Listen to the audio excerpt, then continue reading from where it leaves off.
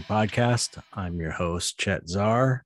And this week I have a really great interview with Tinley Dorje, Tinley Dorje, also known as Dehiscence on Twitter and as her digital art name, I guess you could say. She's got some really amazing stuff. She's doing amazing work with AI generated art and AI. We talk about her process. It's really pretty fascinating, and I'm really interested in it. Really cool dark art too. And so we had an excellent interview, and that's coming up. What's been going on with me is I just recorded this, but then I realized I forgot to read off the patrons, and I have to record it over. And then right when I was setting up to record it over, I knocked over a candle I had. It got wax all over my new chair. It just like it was like Mercury retrograde in about 2 minutes, like a 2 minute period. Got it all over my new chair, my new mouse. Oh God, I already spilled wax on my computer a week ago. Anyway, I guess I should probably clean the studio. It's getting to that point where I can't take it anymore. So, other than that, I've been working on tool posters, doing doodles on those, shipping those out, and kind of at a standstill on the dystopia books. Believe it or not, I got over half of them shipped out, and I'm just kind of waiting to hear back from people to confirm their shipping addresses. So if you hear this and you're owed a dystopia book, please contact me through my website or Kickstarter or somehow and let me know what your current address is. Even if I have it, make sure that I know it's current. That's what I'm kind of waiting for. I've got everyone's addresses, but some of them are from 5 years ago, and a lot of people aren't living in the same place they were 5 years ago.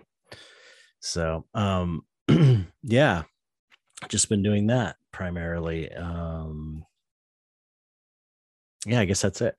So let's go to Patreon. If you want to subscribe and support the podcast, you can go to patreon.com/darkartsociety and join for as little as $1 and get your name read on the air and get on the Discord. And you can get a chance to win a skull from the Skull Shop.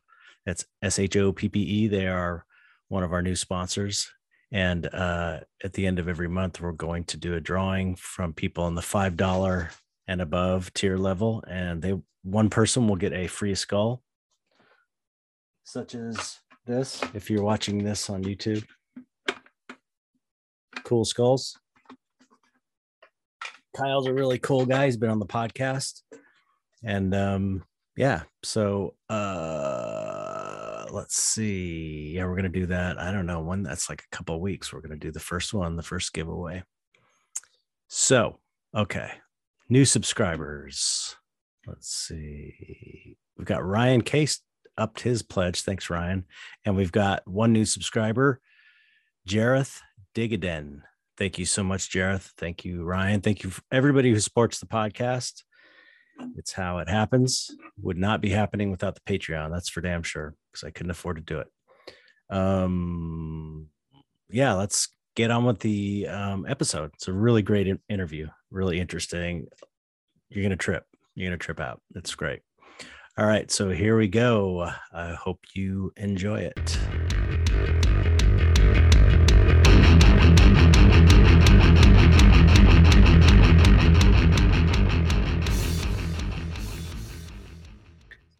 Hello. How's it going? Good. How are you? Good. So your name is Trinley. That's right. Tinley. Okay. What?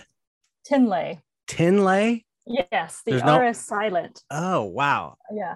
What nationality is that? It's a Tibetan name. Oh, wow. That's cool. Yeah. I'm not Tibetan, but I have a Tibetan name. Yes. Okay. Yeah. In case you were wondering.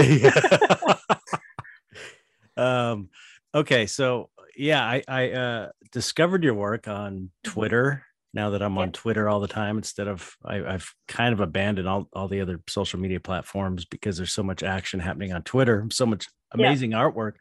And yeah, your work just struck me as like, wow, it's so cool. And it was those kind of meat faced looking dudes.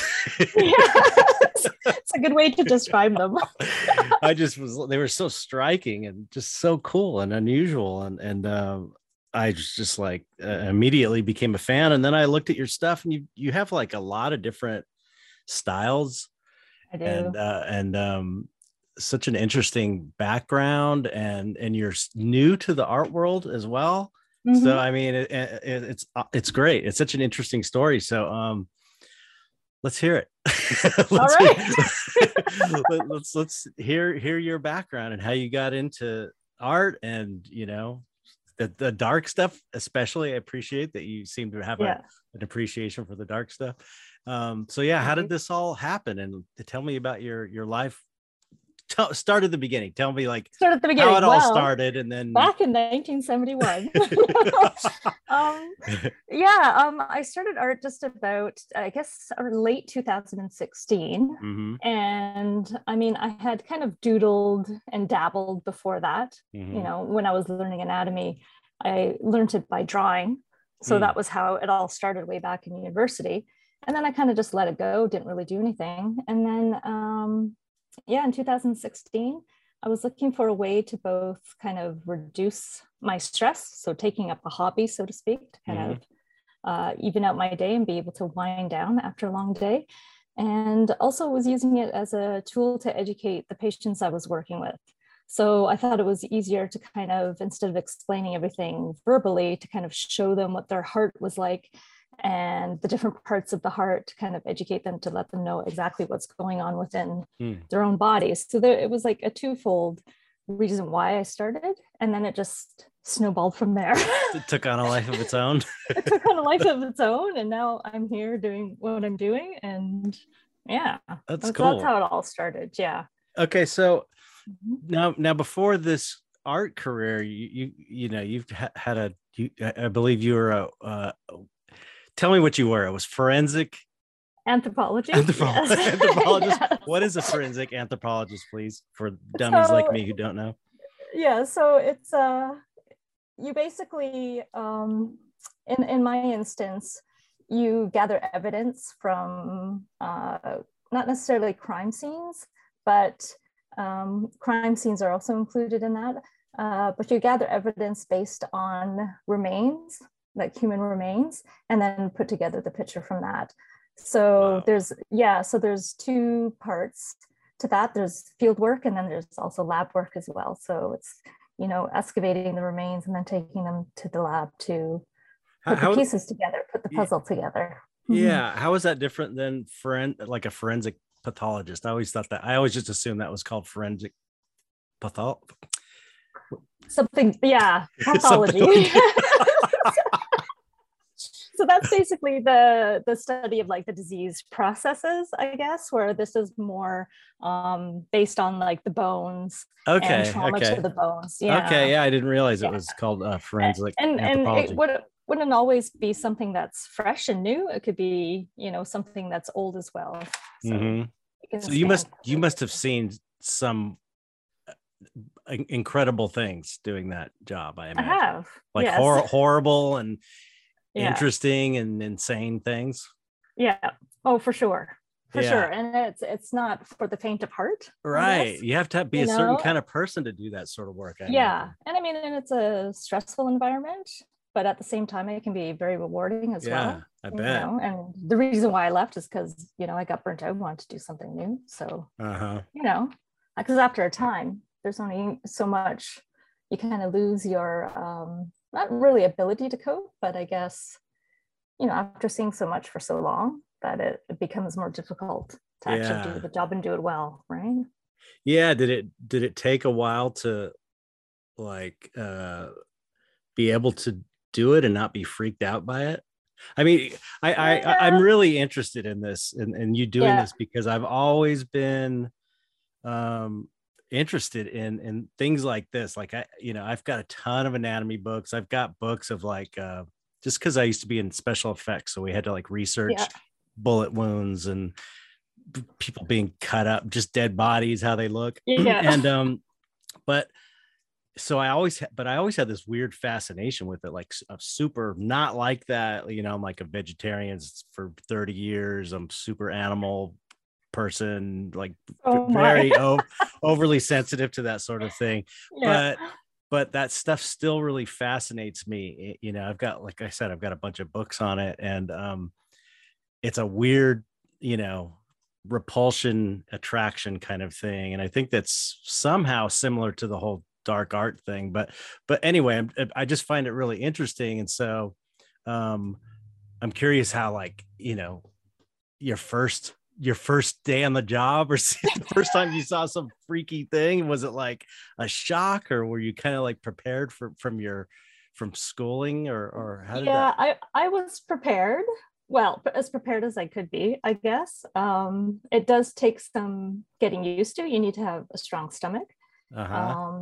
But I think the way that I thought about it was that this is a human being and they deserve like my utmost respect, right? So anytime you're doing anything, you hold them in great respect and great regard.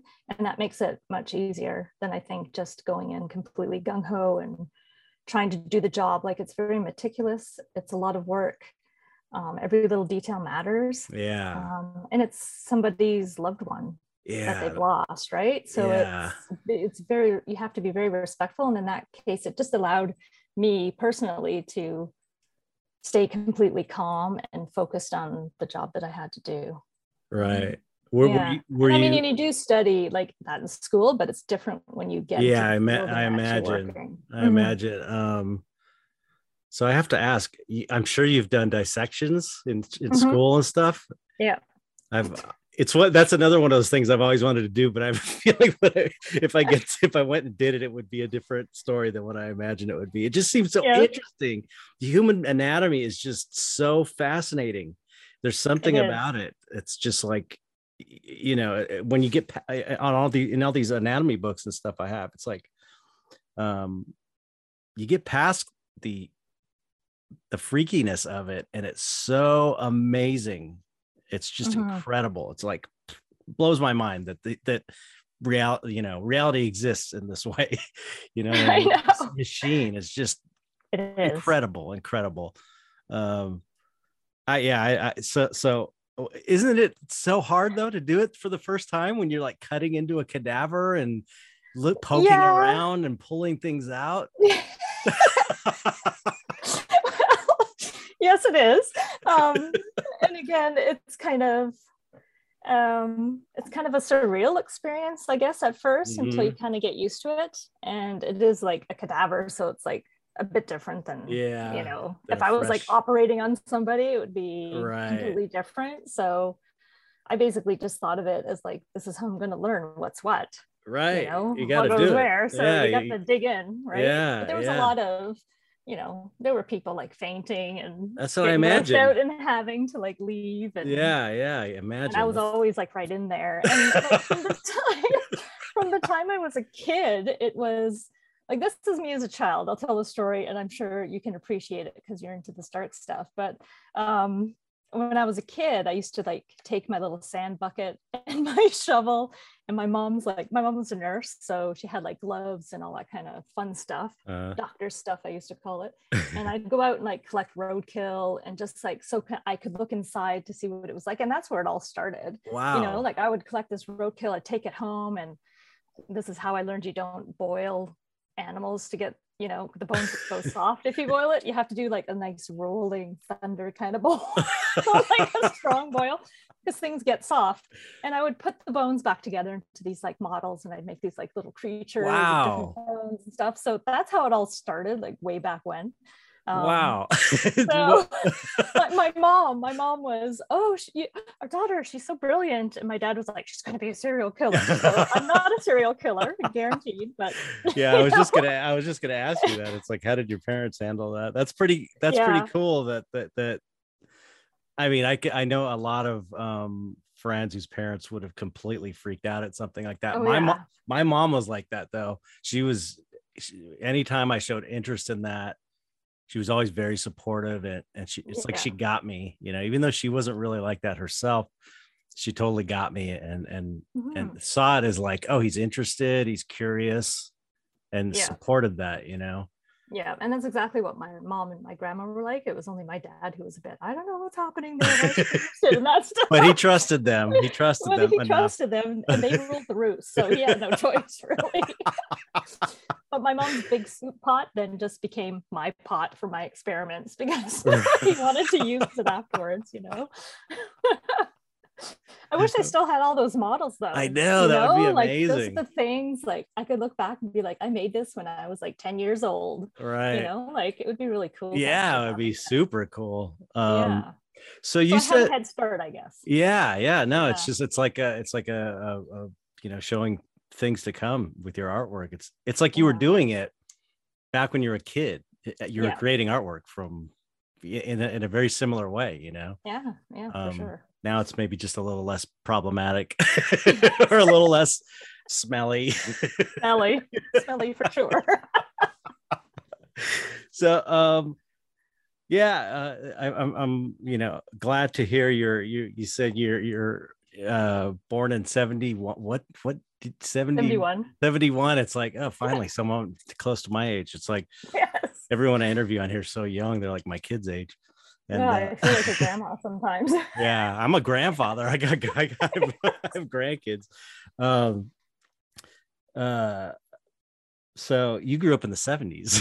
I So did. I feel like people that grew up in the 70s have a different perspective than people that grew up like in the 80s or in the 90s. Yeah. It's like the We were 70s like the were last free like right. generation. Yeah, Where we yeah. did basically whatever we wanted and just came home and Right. the street lights came on. Exactly. It was like, I think about it, and you know, even with my granddaughters, it's like I wouldn't let them do that stuff that I did. No No way. way. Go That's why I don't have kids. yeah, riding a bike miles across Yeah. town with no helmets, with no supervision, just you and a bunch of your friends, and then you know, Yeah. figuring it out, getting food, going to. It's like it was so fun though. It was really like, Oh, so much fun. I had so much fun as a kid.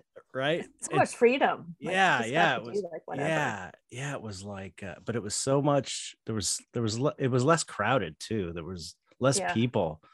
You know, I Yeah. go back to where I grew up now, and there's so many people and so many cars, and it was kind of like a different world. That still letting your kid cross I think about how my mom used to let me go down every I know. Saturday and go buy out. I used to buy these monster model kits. She'd Yeah. give me $2, let me walk down by myself. I was probably 6 years old or something, cross a major intersection, the major intersection through town, Yeah. and not even bat an eye. It was like not a big deal. Just, oh, okay, can I have $2? Okay, give me $2 this week. I have $2. You can have it. And it was like not a Yeah. big deal. Everybody did that. Yeah. Yeah. And I grew up in, well, a smaller city, smaller than where I live now, and we lived right along, you know, the Welland Canal. So there was like the dirt dikes there. We'd take our bikes, jumping Right. hills, Yeah. like no helmets, you know, lining the kids up in the dirt to jump over top of. Like, I know. we would never be able to do that now. Right. I went through a phase where I would ride down a grass hill and then stick my foot in the front tire so that I'd flip over and go flying and then roll. That was like a thing we did. Like, but we knew how to fall too. yeah, exactly. Right? We taught ourselves how to fall. Absolutely. Wow. The good old days. I know. It was fun. It really was fun. So you grew up in you've been in Canada all your life? Yeah, pretty much. I mean, I've lived elsewhere for short periods of time, but mostly Canada. What part Southern Ontario? Southern Ontario. That is that east? Ontario is Eastern Canada, sort of? It's like middle. Oh, okay. Yeah. I've been to Montreal. That's one time I went to Montreal. It's one province over. Okay. Yeah, Quebec is one province east of Ontario. Okay, cool. Yeah, interesting. Okay, so yeah, Canada seems like a great place to me. Oh yeah, it's pretty cool. Yeah. So okay.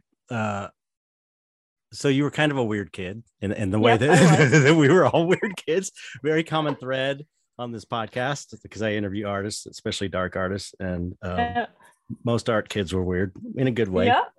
Yeah, I agree. So do you You know what's interesting is that you had the enough.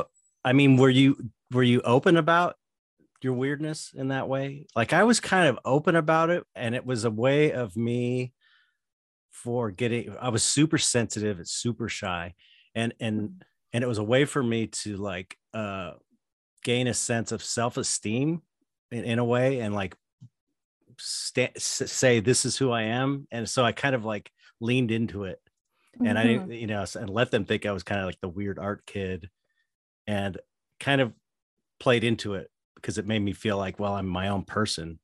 And it takes a certain amount, I think, of like self-assuredness as a kid to be able to do that, because a lot of kids would, you know, not respond well to being rejected, I think. A lot, and I'm sure there was rejection from the popular kids and all that. Oh yeah, for sure. I mean, I was pretty comfortable with my weirdness. I guess until I got to high school, and then people started telling me that it was weird. I'm like, what are you talking about? It's Oh, not right. weird. So like, you didn't even, thinking, that I wasn't consider weird, it. Mm-hmm. right? But then I became like the big jock, so nobody cared what I did anyways. So then I would just got to be one with my weirdness, I guess, and then actually was able to like talk about it with people because they weren't going to say anything anyways, because I was like, star jock, and nobody like bothers to start. So I had this like weird, collecting bones side of me, and then I had this like very disciplined athlete side of me. So as high school went on, I got away from the weirdness a bit because I focused on sports and stuff. But then when I got to university again, the weirdness came back full force. It's always because there. Because then I was like learning about it again, and actually going to put it to use, my weirdness, so to do something good. So it's almost like it's almost like the my stepdad, who was a painter and artist his whole life, he was like the high school football coach, or not coach,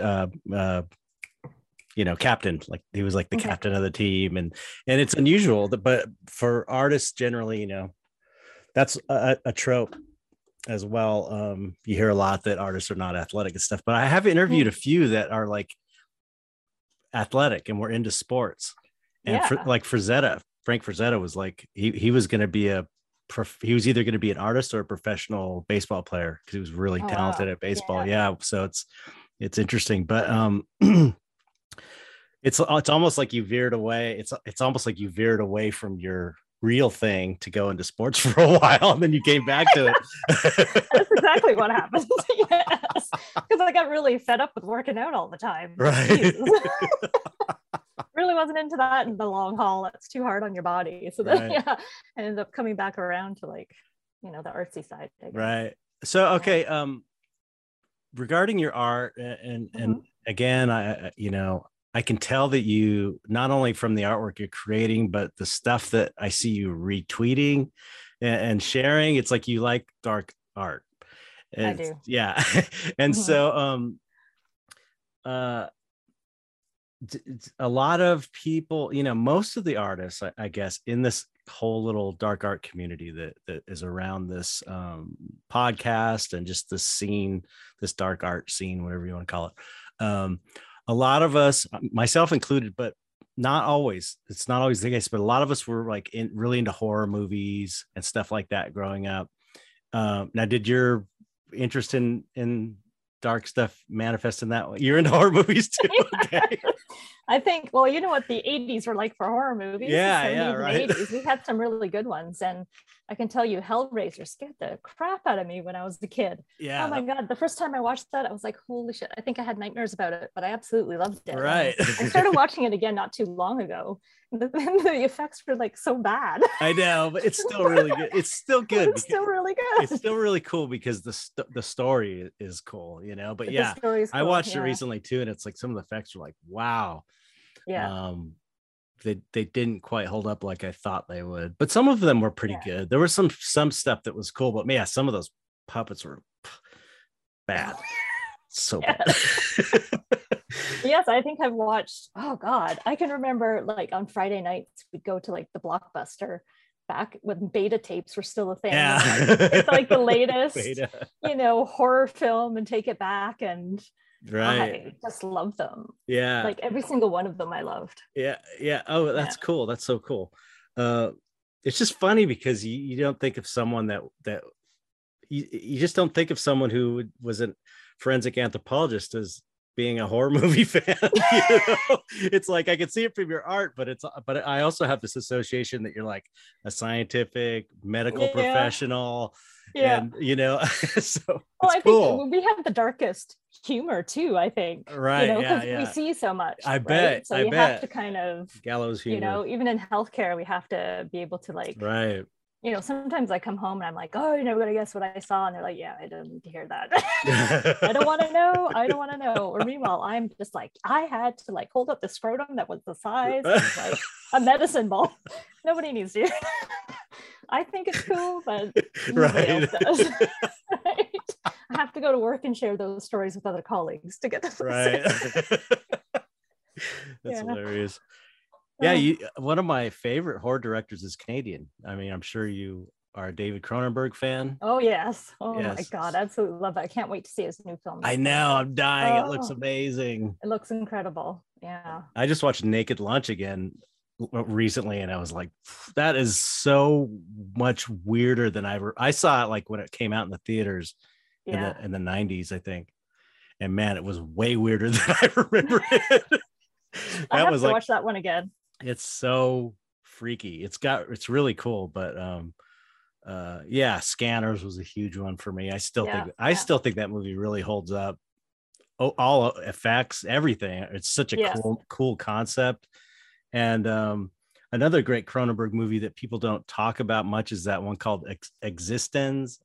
Oh yes, remember that one? That was like so. I love that one. And that's so prescient to what's going on now with VR. And it's like back when it came out, it wasn't really a thing. It really was one of those ones where you go like, wow, it kind of foretold, the future in a way.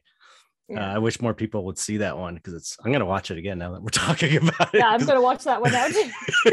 It's really cool. I mean, last time I watched it a few years ago and I was like, man, this is so great. It's such a great movie. And now I have to watch it again. But yeah, he's great. And History of Violence was great. Did you see that one? I did. So you've seen all of. Yeah, I've seen all of those goodies. I have to watch that one again too. That's such a great one. Yeah, it's such a great one. I don't think I've seen Rabid. Did you ever see Rabid? Oh, I did see Rabid. I saw that recently, actually. I saw it not too long after it came out. Yeah, it's one of those ones that I don't think I ever saw. It's just some of them slip by. How was it? It's like an old one. Enjoyed it. Really? No, I thought it was the new one. Rabid? No, Rabid is a new one. Rabid is the one from like the 70s, I think. Oh, I thought maybe there was a remake because I just watched one not too long ago. Oh. Yeah, Rabid 2019 is the one I watched. Oh, okay. So you didn't see the 70s one? There's like a late 70s or early 80s one. There's one called Shivers. 1977. Yeah. Yeah, one called Shivers and one called Rabid are the two 70s ones that I don't think I've seen. It's on my list now. Okay. Mine was 2019 that I watched, but I thought that was, I think he has a son or something as well that's now a director. Really? I think so. You saw that he put his gallstones or whatever on as an NFT. Did you see that? His daughter, he made an NFT. His daughter did it. Wow. And it was like, I think it was his gallstones. It was like a picture of his gallstones. Oh my God, that's cool. Actually. I know, it's totally cool. Something I would like. So people don't understand when you talk about NFTs, there's so much cool, weird stuff going on that is not like in the crypto bro PFP financial. There's that whole angle of these just complete awful people. Yes. But it's not all of that. That's just part of it. There's like all these amazing art and people and really creative ideas, happening. So okay. Anyway, sorry, tangent. So okay, getting back to your artwork. So how did you start? You started kind of, well, first off, you're in healthcare now. You got out of that and now you're in healthcare. Yeah. And That is correct. okay, and you started Yeah. drawing to kind of share what's going on with your patients, Yeah. sketching.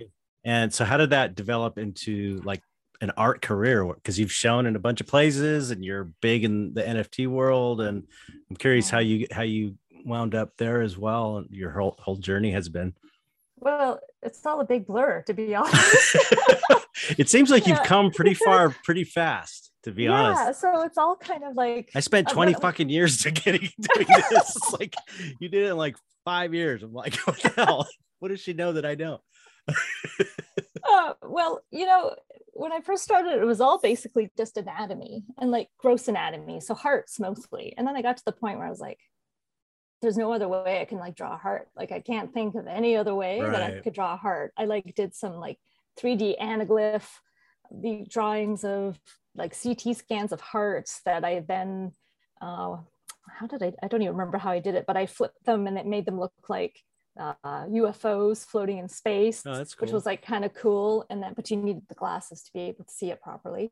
Mm-hmm. I started doing that. And then I was like, man, I got to start doing something else. Like I need to like branch out if I want to keep going. Because first off, people don't really want to just keep looking at hearts over and over again. Right. And then I just started experimenting a bit more with like the full body and body worlds, body worlds exhibits. I started thinking about that and like, how could I draw things that are similar to that? So I did like a flayed woman, and so it just branched out from there, and then just kind of just like snowballed. I started showing in more places.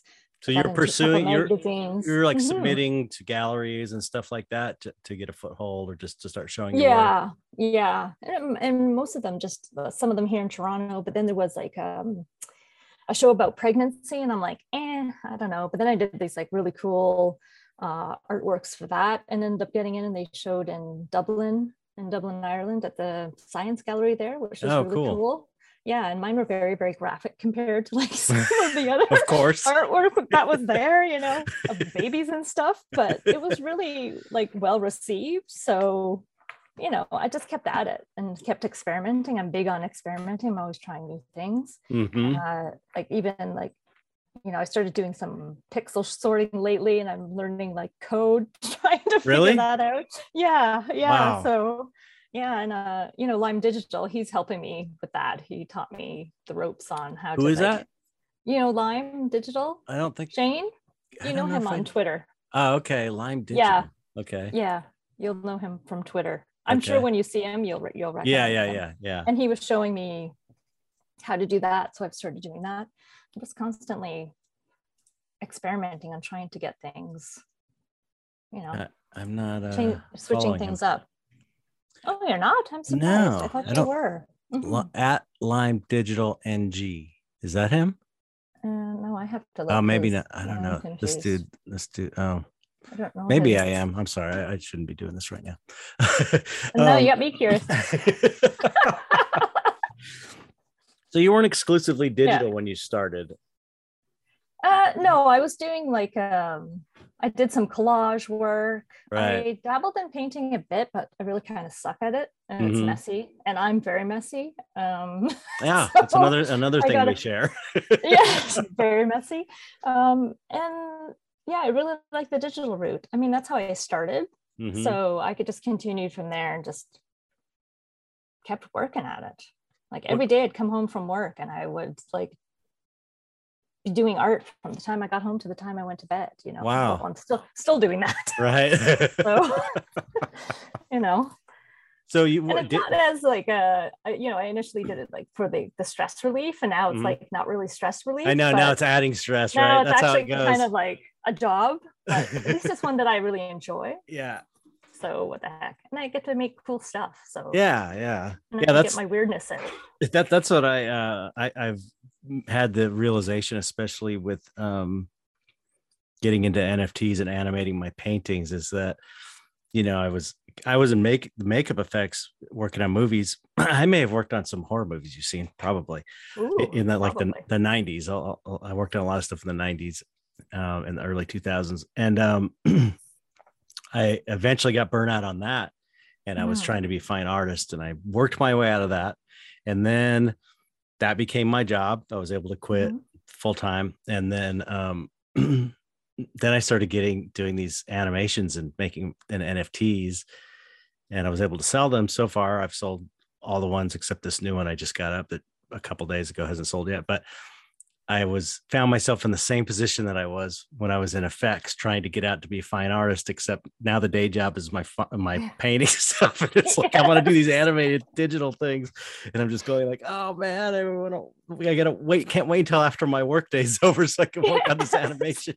It's like no matter what happens, it's just this endless cycle. You just have to kind of be happy where you're at and with your circumstances, and just enjoy it for what it is, I guess. So what I mean, I'm very into digital tech and stuff like that. What were you starting in, like Photoshop, or were you doing 3D stuff, or what were you? You're going to laugh, but I started using GIMP. Okay. Yeah, no, hey, that's a respected program. People use it. It's free. It's like Photoshop for free. Exactly. And I started using that at first, and then I branched out to Photoshop, and I've tried, you know what, I have After Effects. I have like the whole package, and I open up After Effects and I stare at it for like 5-10 minutes. Cool. You're gonna love my it, God. though. And then I just close it because I don't know if I can learn this. I'm gonna send you a video after this. It's like a really good 15-minute video on like animating 2D stuff that is really great. It's so cool. I really want to get into animation. Like I've been wanting to animate my collages for a long time. I've collaborated with a couple of artists that, you know, animated them for me. But I'd really like to be able to do it myself. It's so fun. It would be really cool. It's so fun. Once you know the basic landscape of After Effects, it is like you could just get lost in that program. It's so much fun. You can do anything in it. And so you've also, you know, the ones that caught my eye were these like I'm sure it's AI. You're using AI in it, right? I do. And so do you have like a weird process for that, or how are you doing that? It's like, I love AI art. It's just I haven't really done much of it. So I'm just very curious about how you're coming up with all these weird meat-faced people. Yeah, so the meat-faced people they all start with like a drawing, and sometimes it's very rudimentary. They don't always have a lot of detail, but it's basically just like a framework for the AI to build on. And then I use my magic prompts to get the really look that I'm going for. And then I just have to keep running it over and over and tweak it a little bit more, try a different prompt altogether. And then I finish them off in Photoshop.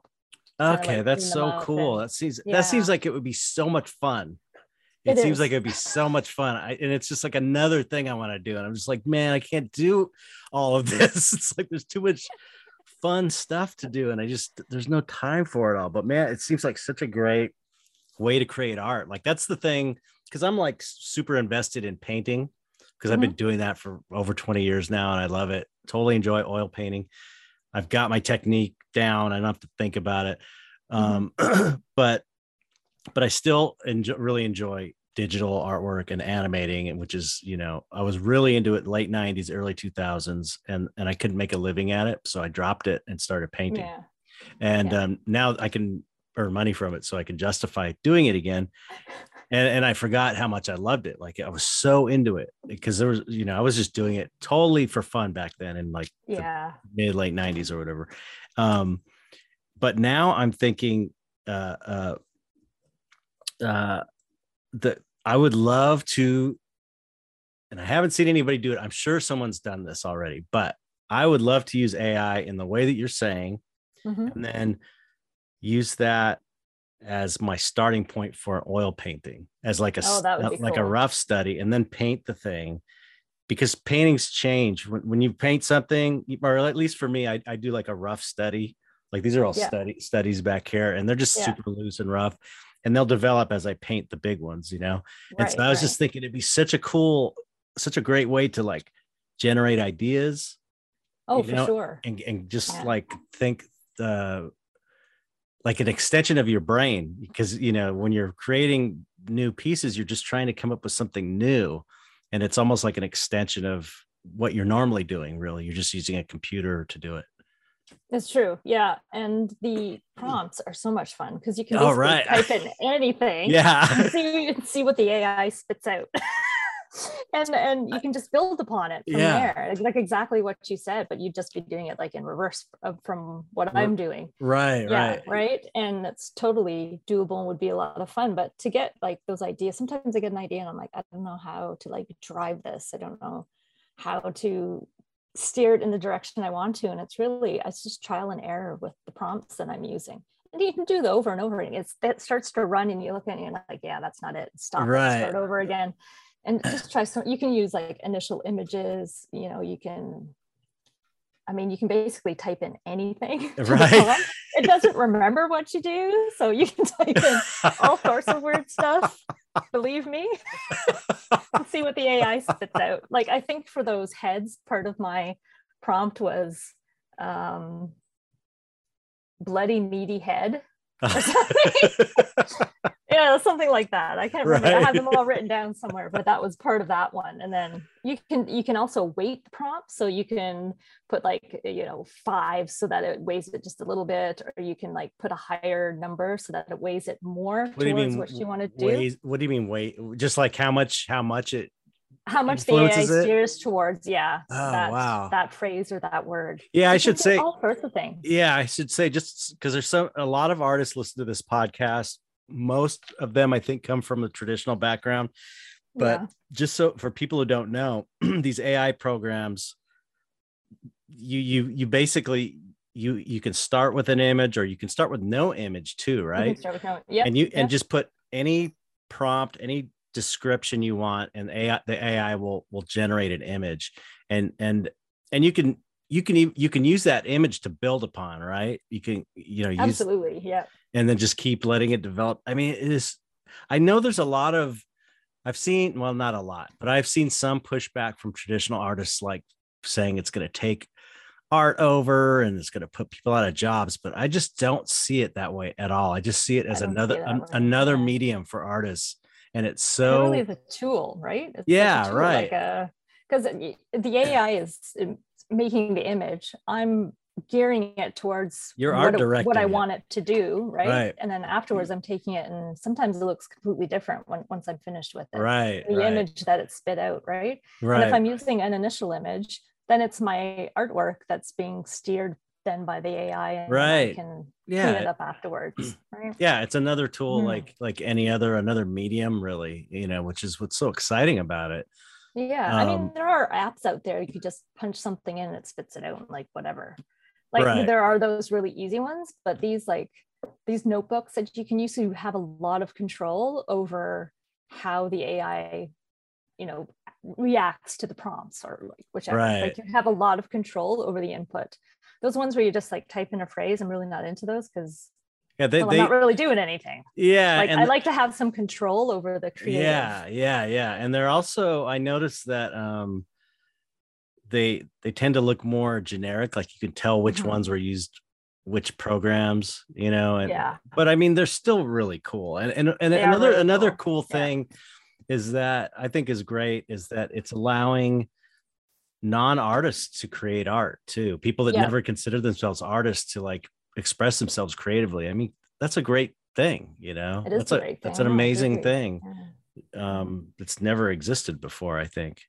And sometimes all it takes is for somebody to get started, right? Right. Even if you start just dabbling with AI, and then all of a sudden you're like, oh, maybe I can actually branch out from here, and voila, you're able to draw. Like, like you never know. Like, some people just try, or they just, you get ideas and you just jot them down and see what comes of them. I think it's all great. I don't think it's going to take over from artists at all. I don't think so either. I think it's, I think if, like, if you can keep an open mind about it, and if you really think about it, any artist would welcome this technology, because it's so pro creativity, not procreative, pro creativity. It's very, it's very,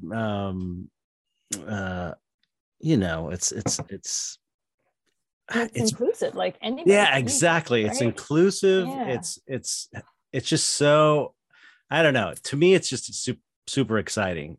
Like a new tool after all, how many years of not really being much new, Yeah. technology Yeah. wise, since I don't know, maybe the last 100 years or something. I mean, I'm sure it's really a computer thing, because before then it's like even stuff we did in Makeup Effects, it was the basics of it was sculpture, Mhm. mold making, and casting, which is like an old school way of doing fine art. It's just kind of using new Yeah. materials. Yeah. But so are there like specific, what are the good programs for people who are interested in trying Um, stuff out that you would recommend? Because I don't even know what to try. Not that I have time, but I am curious. well, if you do have time, you have to try. I use the Google Colab notebooks, and there's like a gazillion out there. Wait, Um, what is it?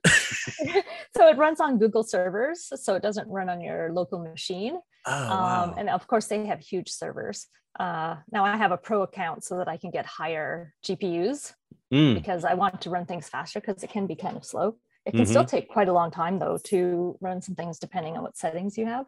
But I use the Google Colab notebooks, and there's like a gazillion out there. Disco Diffusion is my go-to one. That is my favorite one. Mm-hmm. VQGAN, I use that one as well. Those are my top two, I would say, that I use. And I have a Okay. bunch more, which again, I have not had time to Yeah. like open up and run, but I have a whole folder of them. So I'm sure I'll get to them at some point. There's one that you've seen this one that's like everyone's been Oh, talking about. Midjourney? Yeah, where they're Midjourney? saying, Yeah. yeah, which Yeah. people, one guy described it as an existential dread machine. Yes, I use that one as well, but I'm just using it really to practice prompts Okay. because it can spit out things so fast. Like Oh, within 60 really? seconds, you have like 4 images. Like it's insane. That's so cool. Insane. But it's also getting like when I'm scrolling through Twitter, I can see what's Midjourney. I know, that's the Like I thing. can see kind of, and when you're using the other programs, you have so much more control over it that Oh, okay. So you that's what can the really, control can make it yeah, more have your like fingerprint on it as an artist. yeah, yeah. And even like when I first started using them and compared to like the stuff I'm making today, huge difference. Oh, really? Huge difference. Like I've just learned how to use the tool better, right? Yeah, yeah. What works with the prompts, what doesn't, what artists work for me. Like if I put an artist name in there somewhere, what works for Right. me and what doesn't. Right. Sometimes the weirdest, I think I put it in Bill Melendez, he did like peanuts or whatever he drew. Uh-huh. And he did some of my most gory stuff. I was surprised. I'm like, wow, he makes good like rotten faces. Who knew that cartoon man? That's what's gonna happen. What's funny too is that you've heard the oh, it's cheating, it's this and that, but how is this? If this is not different, this is just a modern extension of learning from the masters. Like a traditional painter, you go and you do master copies or you learn their techniques. It's like that's, if you don't have to do that, or you don't want to and you don't have to, this is what you would do. It's the same, it's the same thing you're doing. It's just like doesn't take 20 years to figure it out or learn it. You know what I mean? No, hopefully not. Yeah, imagine an AI prompt that took 20 years to render. Oh my god, could you imagine? Oh boy, I have a hard time sometimes if it's more than like 2 hours. I'm like, this is taking too long. Stop. Let's start over again. This amazing artwork is taking too long. Too long. This and how long groundbreaking. Yes. Longer than 2 hours, I'm sure. I'm trying to find. I want to find this one guy. Oh my god, it is so cool. Let me see. This guy on. I just shared it. He shows how he does his process. It was this angel looking thing. Oh yeah, Necro, Nakro. Do you know this guy? Oh yes. So amazing. I actually asked him to be in the podcast, and he's like, "I'm from Spain. My English is not that good." And I was like, "Oh, I don't care. I've had artists where English was their second language. I'd love to have them on, but he shows his process, and it's like, oh my god, it just makes me drool. Like, oh, I want to do this so bad. Where he's in it, and he's obviously, or apparently, I should say, because it's not obvious, but especially after talking to you, he's doing these prompts, rendering them out, chopping it all up, and then collaging it all together. And it's these images are just mind blowing. They're stunning. Yeah. So amazing. They look like sculptures. I know. Like intricate sculptures. Yeah, it's incredible. It's incredible. Yeah. He posted one recently that, and I don't know if he was joking. He had to have been exaggerating, but he was saying like 10,000 layers and oh my God. And what was the other, like he'd been working on it for years or something. It's like this epic Photoshop document of this amazing, it kind of reminded me of, you know Chris Cooksey? Do you know the sculptor Chris Cooksey? Yes. Yeah, it's sort of a digital version of that in a way. It has that same vibe to it, but a lot darker and a lot creepier. Chris is awesome. It's just so exciting. It's so exciting to me. It just seems like it's the best time ever to be an artist. I'm just constantly inspired by this technology. There's so many good artists, right? Like I know. Was like amazed, like when I first got into like the NFT space, I was like, holy crap, there's a lot of artists. I know, right? God, it's like insane. And like insanely good artists. I know. And that's the other thing is, that's a good time to bring that up, getting into the NFT thing, because there's so much misunderstanding around NFTs and there's so much hate towards NFTs. I just posted my alter ego animation on Instagram, and as always, there was one comment that said, please tell me you're not doing NFTs. Yeah, it always happens at least once, but that's not that bad. I've seen other people where every comment is just shitting on them, and it's such an evil way. But so how did you I want to talk to you about the amazing amount of art that I've been talking about this since I've gotten into it on the podcast a lot. Like, you guys don't realize there's so much. It's so the most vibrant art community I've ever seen. All my time doing this, it reminds me of back when I was getting into art in the early 2000s in LA. I was going to all these underground art shows, but this is like global. It's huge. There's way more artists. But before we get into that, tell me about how you ended up creating NFTs and getting into this space. Again, it seems like it was so long ago, but it was just over a year ago. Well, that's the thing. That's the thing. Right? It's true. Everyone says it. There's a time warp in NFTs somehow. There is. Everybody says it. It's like 1 week or 1 day equals a week, maybe, or something like that. Or absolutely. One week is a month. 5 years. Yeah, right. It's insane. Same here. I feel like an expert on it, and I've been only in it like 4 or 5 months. It's January is when I first did one. So how did that happen though? How did I start?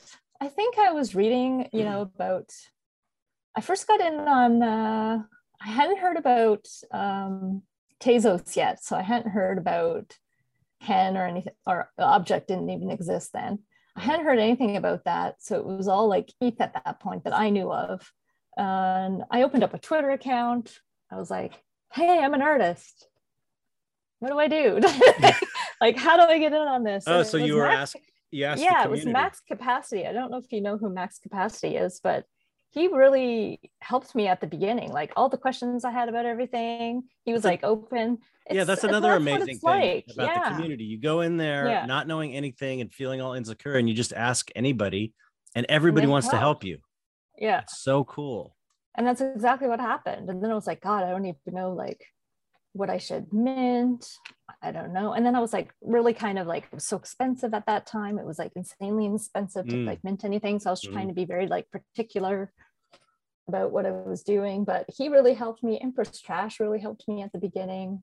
Like there's so many that just lent a hand, right? And then it was, the rest is history, I guess. But yeah, it was just like March, I think, of last year. Really? Late March, maybe.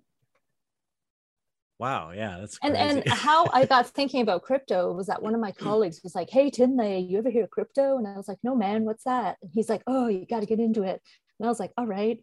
So then I did. So then I did a little bit. And then I was like, oh, there's this thing called NFTs. I have to look into that. And then I was like, wow, maybe I can actually make a few bucks and like, you know, get my art out there for people to see and hook up with like community. And it's also like in the middle of the pandemic where like I wasn't going to art shows. You know, I wasn't applying to anything, couldn't travel or anything. So yeah, I thought it was a great time for me to just kind of branch out and see where it went. You know? Yeah. Yeah, that's a seems like a common story that, as far as people that are successful in it, just sort of like what I keep telling people is like, if you're interested, allow yourself to get excited by it, you know, like allow it, because then you'll be successful. I think if you really believe in the technology and the scene, you know, the art scene and the community, that people sense that you're really into it and you really think it's cool and you're not just coming in for a cash grab. It's like people don't respond well to people that you can tell, people that don't give a shit, that are just like, come, they don't interact, they don't support or by sharing or anything, and they expect to get paid. It's like, it's not like that. It's very community driven. But for young artists that are in the space and they're like, they go like a week without selling, and or like whatever, like 2 weeks or something, you know, whichever. And it's like some artists went their whole lives without selling anything. It's like before I got into like NFTs, like I sold like a handful of shit. Like, you know, like, so like be patient. Like, it takes work. This isn't like free money. Like, it's fun. It takes work. It does take. That's you know, and I know it turns some people off to it. Like, people don't realize it's like another way to work the art game is through NFTs, and it does, and it's work. It's just like, it's like it takes less time and the return is better. You know, it's like, even, you know, people get kind of spoiled with, like you said, selling something every week or two. And it's like, you know, go 6 months without selling, go a year without selling something, you know, then, you know, that's why I feel like the traditional art world has made it, it's really great to have that background, because you know how to survive when there's no money for long periods of time, and you know about the long haul. And this just seems like it makes it's so much easier, even though it's still work. It's easier than there's it's like the opportunity is so huge, and there's a million different ways of making money. It's just so wide open. You know, there's a million different ways of approaching how you sell it. You know, you can go for like one of ones and do one piece for an expensive piece, or you can do like a bunch of editions for really cheap that people can afford. It's like you're opening your art to all these people in a way that it wasn't open before. So a lot of my students, I tell to, you know, if you really want to be a fine artist, a professional, it's like, look into NFTs, at least look into it, because there's so much opportunity to grow very quickly. And it's like a supercharged art world that moves way faster. And sometimes too fast. Like sometimes I'm like, you know, I go to work, I come home and I'm like, I'm so behind. I have to catch up on all my notifications, you know, like, but it's a fun like playground to be I know. Like, you meet so many cool artists. Like I really enjoyed, like, I'm part of this like collectors crew on Tezos, and we have like a buy party every like a couple times a month. And we invite like emerging artists to come into the space, talk about their art. Fun is and then that? We, like, how fun is that? And then we like buy some art as well. And it really, it's so cool. It's like that boost. It's like, you know? And then we're there to support them. It's like what we would all be doing if we were all rich in the real world. We would be having art parties. We would be buying all kinds of artwork.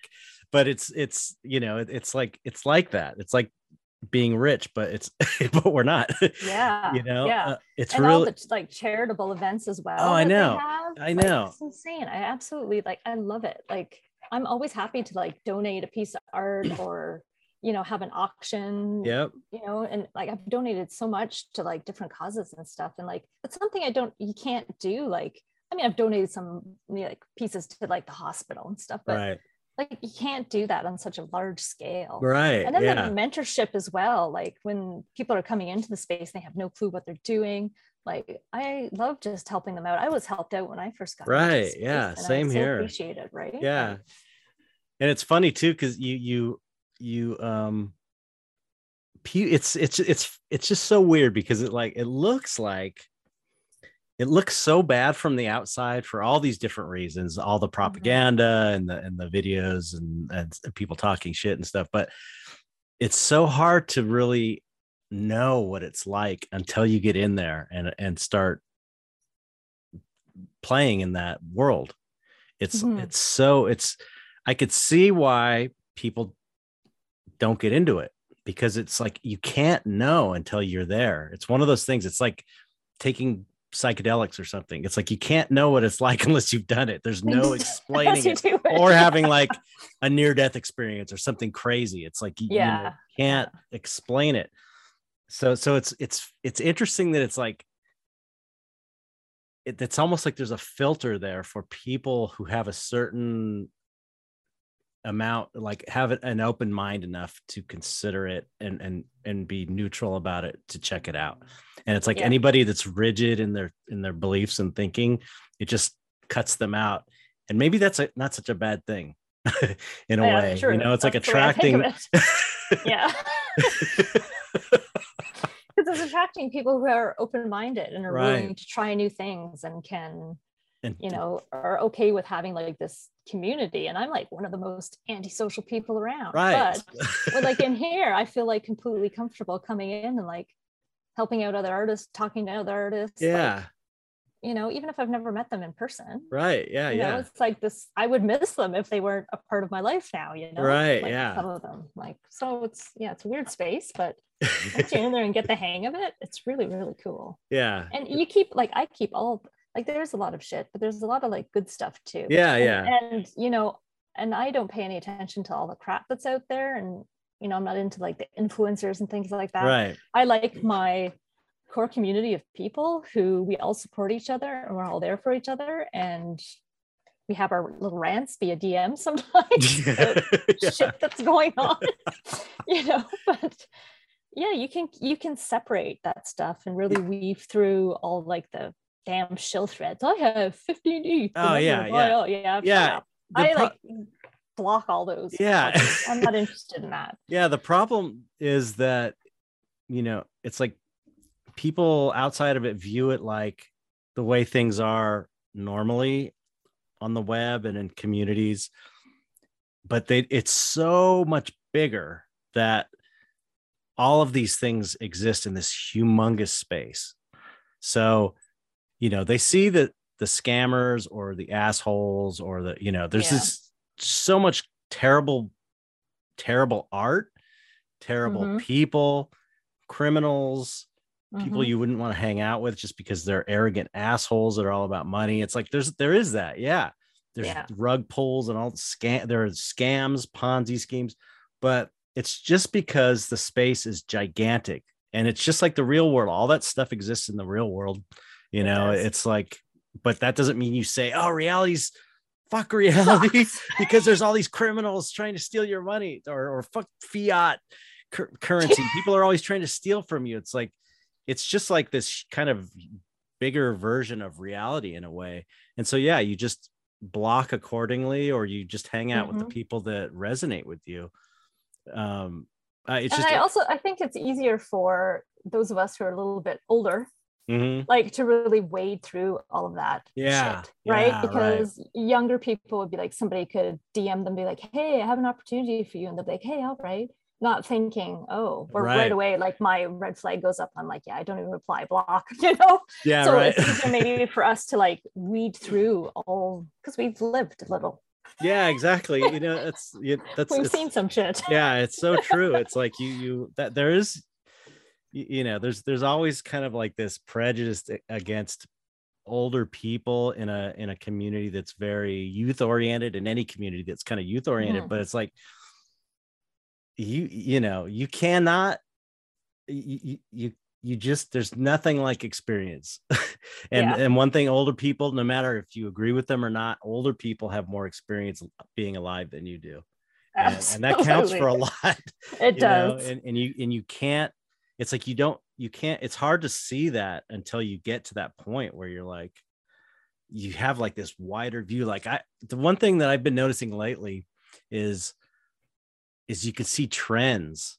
You know, I remember back, you know, like when I'm in my 20s or even in my 30s, you just don't see trends come and go because time is moving slowly. You're more involved. You're just not like present enough to see the lay of the land. And then when you get older, you just see trends come and go, and you just kind of like, I sit back and I like, oh, that's a funny trend. I wonder how long that one's gonna last, because none of it sticks around, you know.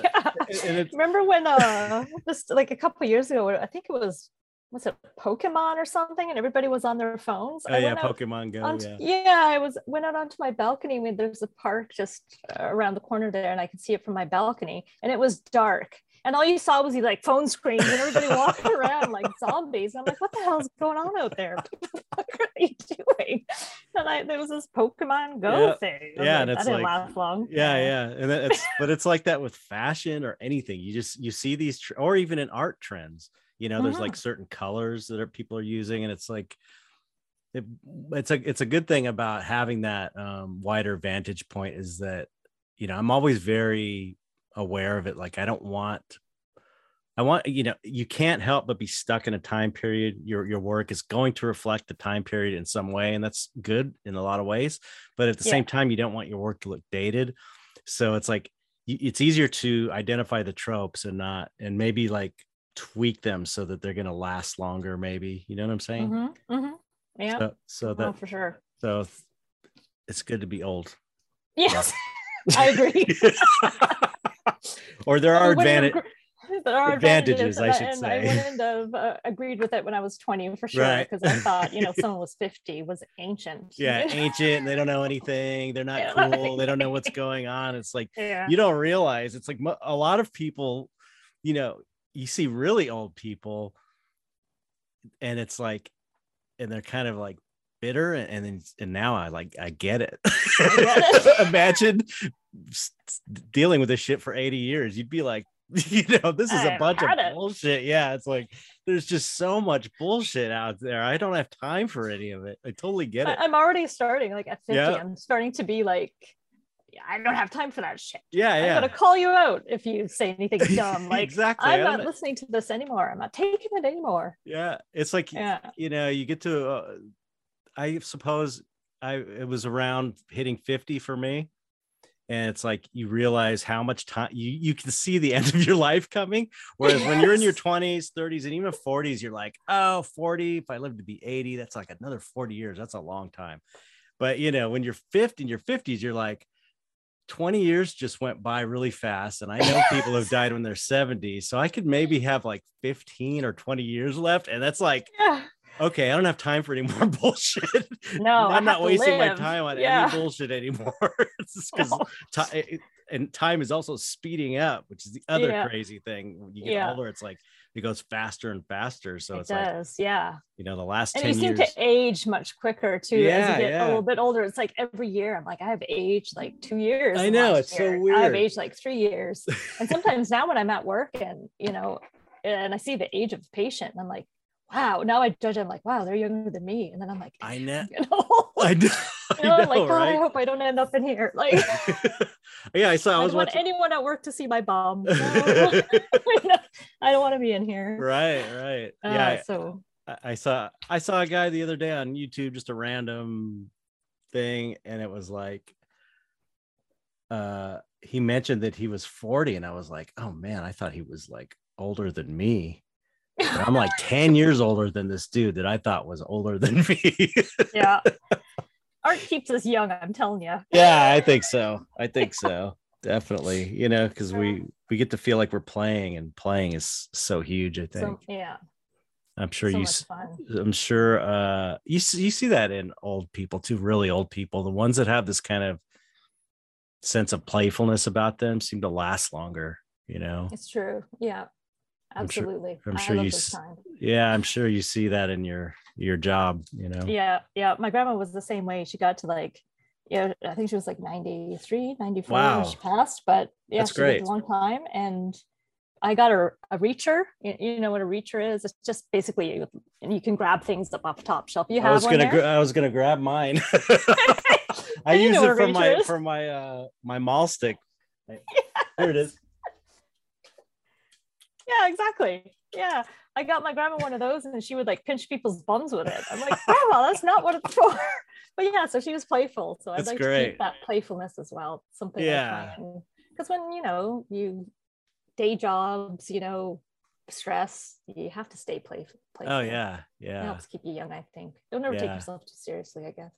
Yeah, that's for Yeah. sure. That's for sure.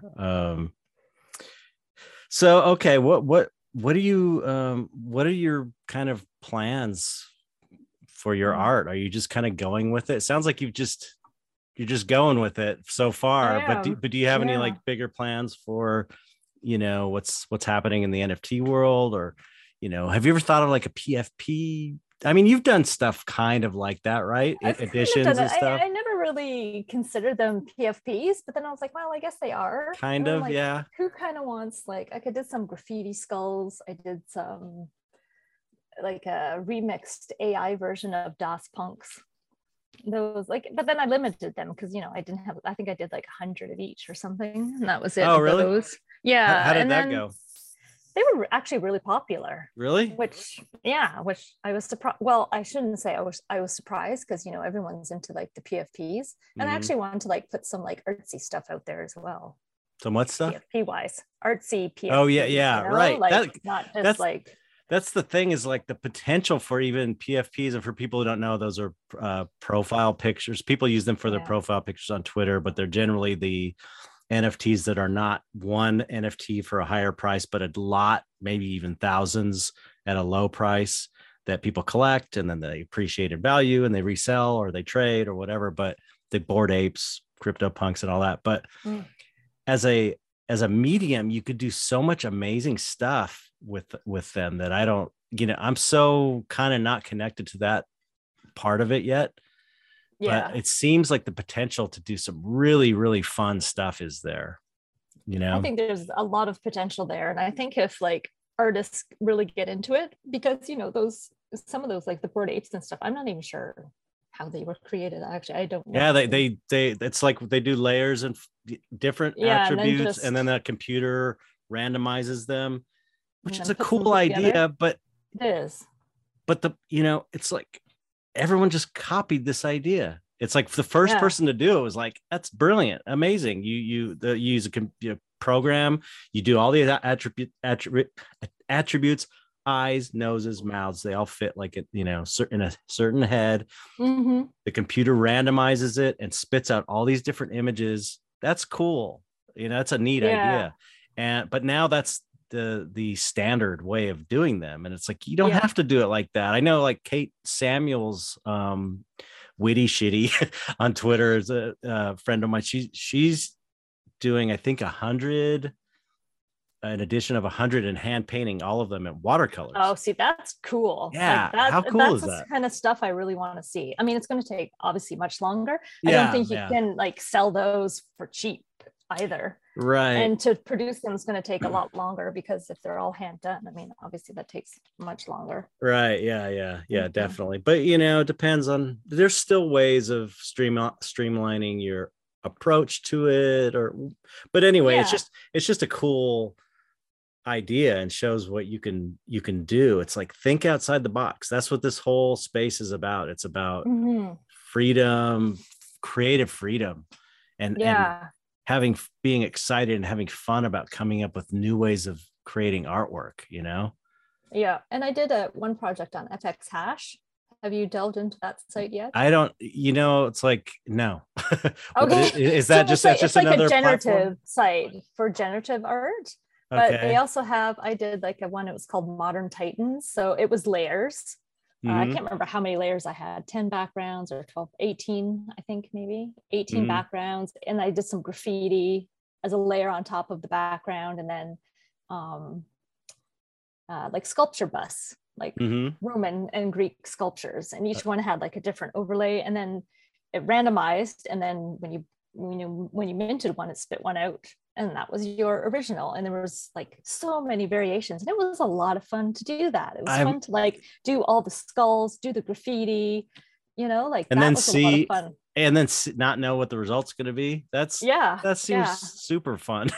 Yeah, I want to do another one on FX Hash because that was like a lot of fun, but you needed the coding bit. So again, Lime Digital helped me with the coding, and now there are like open source coding packages that you can use to actually do it. Oh, really? So yeah, I think I could maybe manage it on my own this time, but it was a lot of fun. Yeah, that sounds really cool. I mean, I would, I'd love to do, hopefully eventually I'll do some kind of generative thing. If I can do it in a way that's cool. I mean, I want to kind of do it by hand personally, like, because my paintings are like my paintings are like PFPs already. They're like, that's true. Most of my paintings, probably 75% of what I do are bust, head and shoulders portraits since 2000 when I started. So it's like a lot of PFPs. Yeah, I've got a ton, but it just seems like such a fun idea to take kind of like a baseline character and chop it up in Photoshop and do them all myself, though, just by like using the liquify tool and moving things around and painting digitally, and then making them myself and doing a lower edition instead of like 10,000, like you said, doing 100. I could probably do 100 of them. It'd take a couple months, maybe few months, but that sounds like fun to me. Oh, it's a lot of fun. Try it. I am. I'm trying to, I'm still at that point where I'm sort of trying to establish myself with one of ones, because it's like I'm totally digging these animating my paintings. The paintings are already done and they have a history. Yeah. So they are like their own thing. And I'm just totally getting into adding another dimension to the painting by animating it. Yeah. And so it's like fun to it's like that Japanese principle of, what is it? I forget what it's called, where all of your things line up right. They all meet in the middle. Have you ever seen that? Oh yeah, like yin and yang, that thing. No, it's like the Kigari or something. It's when like your purpose, what you're good at, what makes you money. It's like all these things line up in the middle, and that's like whatever the word is. It's like that's sweet where you want to be. Yeah, the sweet spot. That's what he's. Yeah, there's the English way of saying it, but that's the as far as like, what I know how to do, what I'm enjoying doing, and what makes the most money for me. Mm-hmm. All of that is with one of ones right now. So I'm sort of like trying to establish myself, and if I can keep selling them, then I feel like I'll have enough, because I don't have money saved. So it's like I've been, going. I'm an artist, professional artist. I've been going month to month forever, and savings is kind of a joke, but I feel like I can get some reserves if I can keep selling these one of ones, and then take time to do some kind of cool project like that, like a PFP or something really fun, because it's like I said, it's like they're just sitting there, 20 years worth of work, of developing a style. Even if I painted a new one, it's like it's just there waiting for me. It feels like they were meant for that. Those would be perfect for that. Yeah. And because you already have it, just cut them out. I could do that. But I mean, I got this book that's out that I kickstarted 5 years ago. That's like mythologizes the whole world. So it's like everything I've been painting for the last 20 years is now there's like a mythology behind it. It just is like screaming to be turned into a PFP project where people are into it. And there's like games, story behind puzzles, it, and a story. It's just like,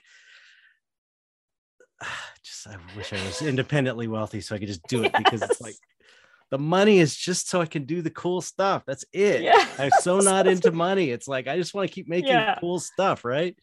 Yeah. Like every artist I know get enough money to like quit my job so that I can do the cool stuff full time, right? Every artist I know is like that. I don't know any artists. I mean, it would be kind of dumb to get into art to get rich, I think.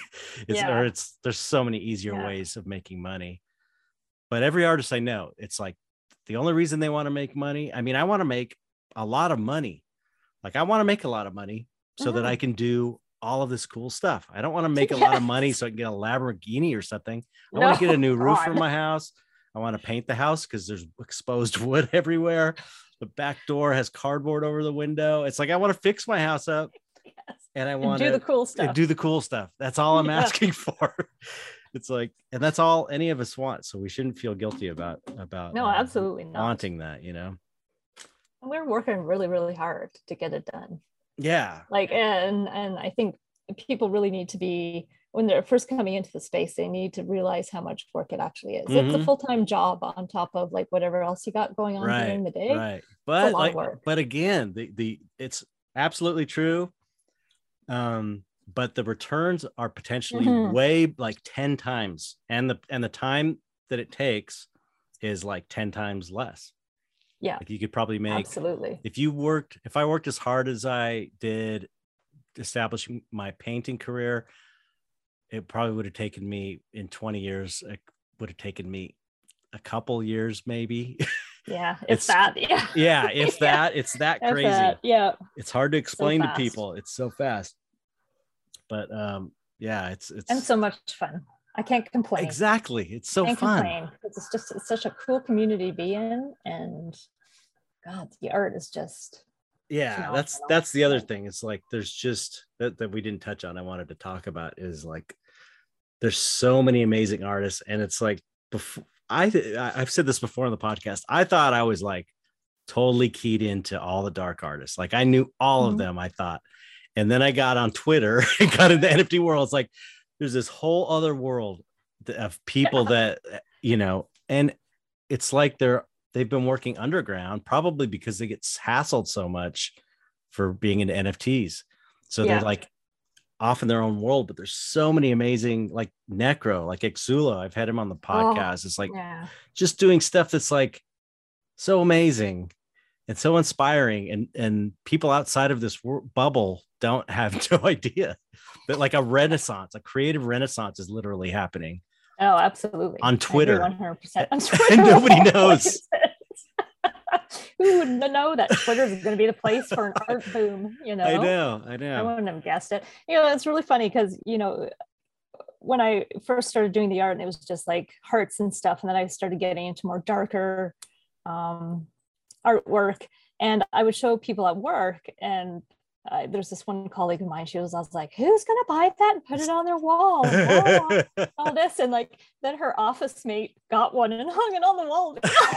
There's more of us than you know. We're out there. More of you than you know. Like you just need to be able to look at it and actually see and the meanings behind it. Like, right. You know, I don't know about you, but when I do one of those weird dark series, there's always like a story behind it. It's not just a weird meathead.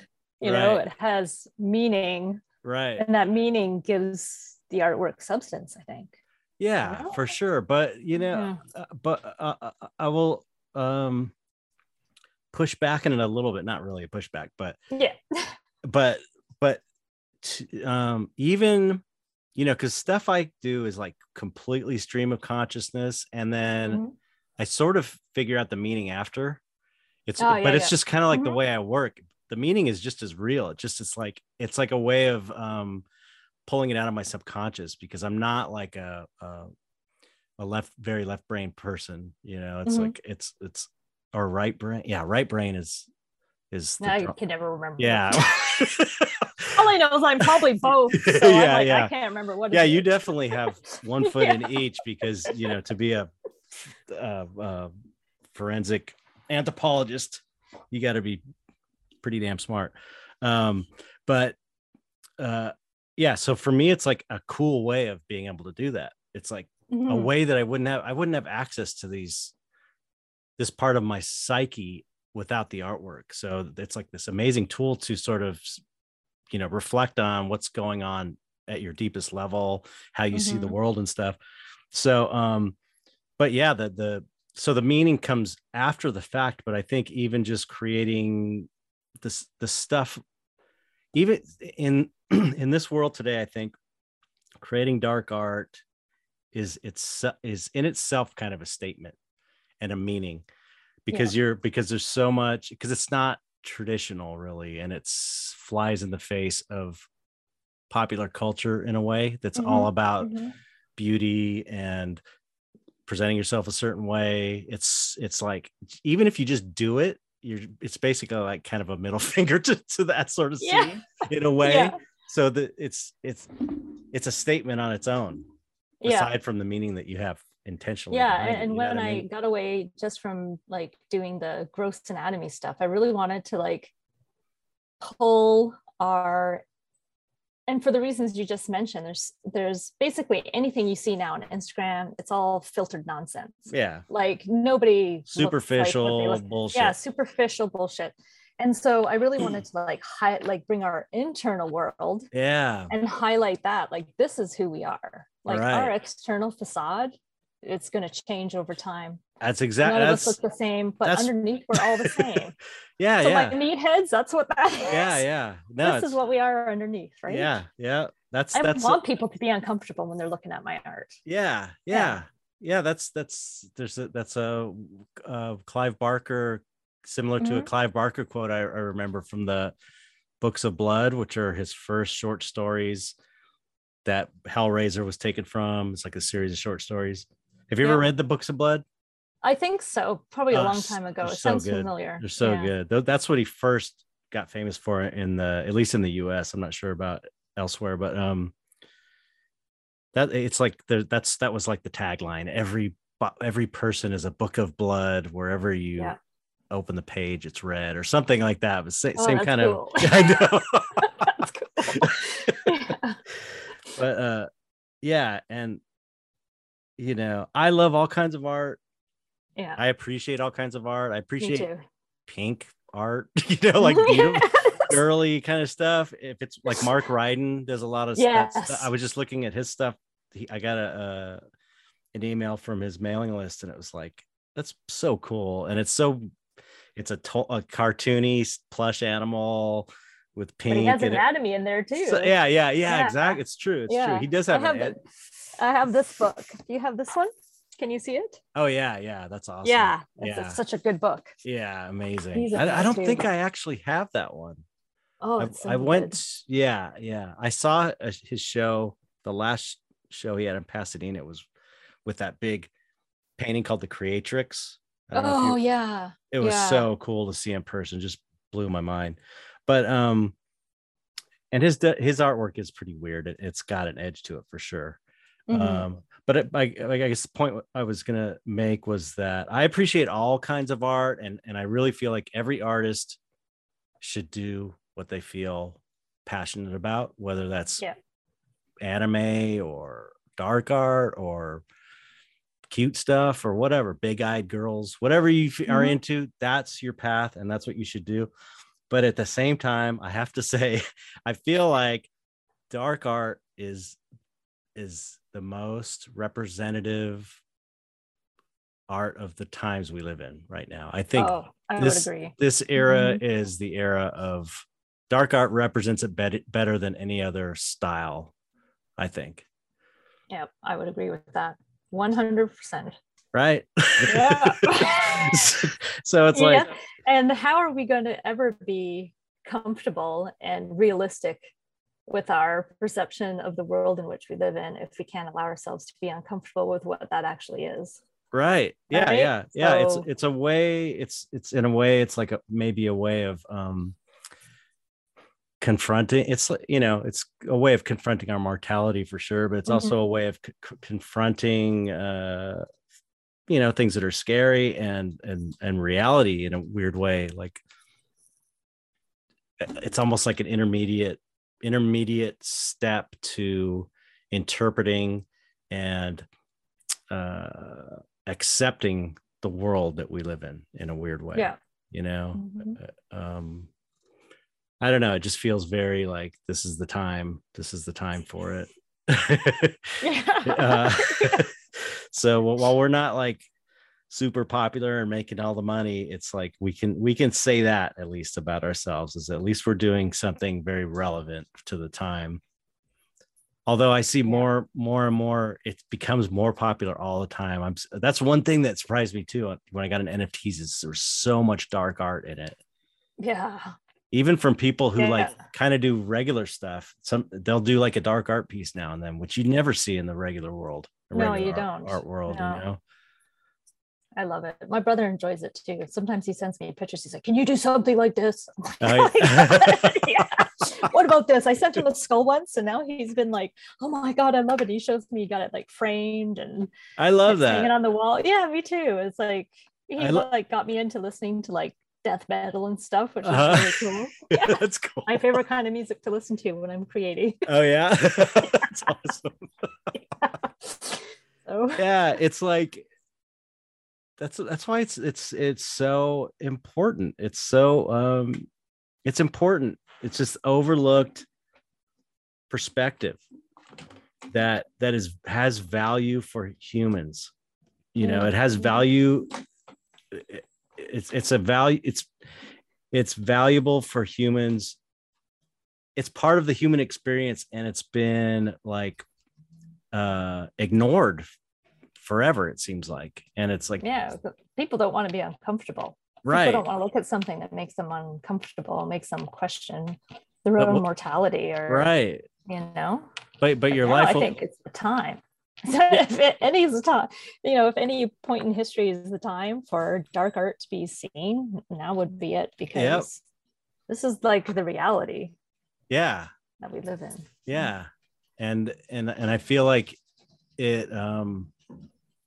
Hopefully, you can't hear the garbage truck outside. I don't Mine know was why. this morning. I'm glad. Just before I came on, we had fire alarm testing. So I'm Oh like, I hope God. that ends fast. Yeah. Yeah, he's right in front of my house right now. Yeah. It happens all the time. I got to reschedule. I shouldn't be doing it on Mondays, but um, what was I gonna say? I completely blanked out. The garbage man got me. Uh, uh, it's okay. I do this all the time on the podcast. Um, I totally forgot. Oh, it's valuable. Yes. It's like dark art, death metal, whatever, horror movies. These things are like valuable. They can Mm-hmm. enrich your life, I think. You know, by confronting these things. It's like you become a better person because of it, and you have a like a set you a more of a I think it can give you a sense of well-being in a way when you confront these things. So it's like they're Mm-hmm. valuable tools that have gotten overlooked for so long. So I think as dark artists, that's kind of whether we're doing it for that reason or not, you know, I'm just doing it Mm-hmm. because it's fun and I enjoy it. Yep. But Me too. Although I do like shocking people from time to time. yeah, well, you know, You know, it's fun. comes with Yeah. the territory. That's because you enjoy it. That's part of the enjoyment. But I mean, it's also it's valuable. It's a gift in a way. It's like offering people something that will make that potentially can make their lives better, as art Mm-hmm. does. You know, for that Yeah. reason that we've been talking about. But I don't know. Well, yeah, that's. I guess we should wrap it up. I kept you long enough, but man, that was such a That was fun. fun conversation. So do you have any do you have any like drops coming or shows coming up or anything that you want to kind of like promote or anything? Oh, you know, I seem to drop quite frequently. Yeah, you are Yeah. very active. I have to say, Yeah. you come across as very busy and very active with dropping NFTs and posting new work and stuff. Yeah, well, I mean, I'm constantly, and I have a backlog of stuff too, right? Mm, Like before I got it. So, you know, like I'm sure you have 20 years worth of stuff that right. you can, you know, make it. So I always have like a backlog of things, but um, yeah, I don't think there's anything really too exciting coming up. I'm on a new platform. I have a new drop on Tuesday, tomorrow. Mm, I don't know if you've seen House. Have you heard about that one? no. It's a brand new platform. So I got invited to that, and I was like, heck, I'll give it a try. Give it a What is go. it? What is it? A Tezos? No, it's ETH. Oh, it's ETH. Okay. Yeah, yeah. Oh ETH, wow. So a new ETH platform. yeah. I thought I'd That's give cool. it a go and see. And I know Yeah, the guys that are involved in it. Max Capacities there, DeSalter, they're on there as well. So I was like, yeah, no harm in trying. Give it a go.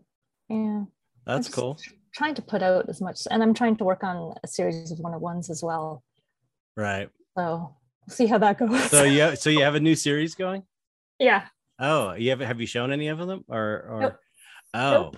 is it different Um, or is it in line some, with it's kind of a mix between like meaty skulls and collage. That's all I can say. Oh, that sounds great. Yeah. So you'll see it soon enough, I'm sure. Cool. Well, I can't wait. Yeah. Well, that's And I'm always working on some collabs. So I'm always collaborating with people and I have a couple more in the works. So that'll excellent. be fun too. Yeah. Yeah, very cool. Oh, I need your Twitter name. Yes, dehiscence. I say again? Dehiscence. Dehiscence. Okay. Dehiscence, yeah. It means the open wound. Yes, I made the mistake of Googling it before we came on because I wanted to see how to pronounce it. And it was very disturbing. Yes. The things that came up were very gross. Yes. Don't look at the photos. But that's such a great word. I'd never heard it before. Yeah, I thought it was perfect for like it is totally my style of art. Yeah, absolutely. for the dark stuff, anyways. Yeah, it's perfect. So dehiscence is Dehiscence. on Twitter is where people can find you, and that has your it's D. Let me say DEHI. Wait, you you spell it. Wait, I have okay. DEHISCINCE. No, DEHISCENCE. That's what I said. Yeah. I think. Yeah. I think I said it. Okay. Dehiscence art. Okay. Okay. Yeah. Dehiscence art. All right. So that's where people can find you, and then your link tree is on there. It's got links to everything. I think your website, everything, all that. Yeah. You've got a long ass link tree or link fire, whatever it is. You got a lot of platforms. I think I have to like get a new one or sort it a bit more. I don't know. Maybe it's go good. pro. I don't know. It's a lot. It's great. Yeah. So yeah, that's where people can find you and find your work. I urge people to go on Twitter, Instagram. I think your Instagram's set to private though. My personal Instagram is private. Dehiscence is open, but I'm really not all that active. Okay. Yeah, I know. It's like Twitter's the place. That's the other thing people don't understand. Like people like Twitter sucks. I hate Twitter because they're thinking of Twitter from years ago when it was all this toxic politics. But it's like, it's for whatever, maybe I'm following the right people now, but it's a great platform. It's so much better. I like it so much more. But and the Twitter spaces are so cool. Oh yeah, they're so cool. Even just listen. Yeah. Yeah, it's there's so much there for artists. I can't say it enough. But that's where go to Twitter and check your stuff out, and you will not be sorry. And I guess that's it. Well, thanks so much for coming on. That was amazing. Great conversation. Yeah, it was a lot of fun. I'm glad you enjoyed it. Okay. Last thing you have to do is you have to say goodbye, audience, and then I'll stop. So go ahead. Okay. Goodbye, audience.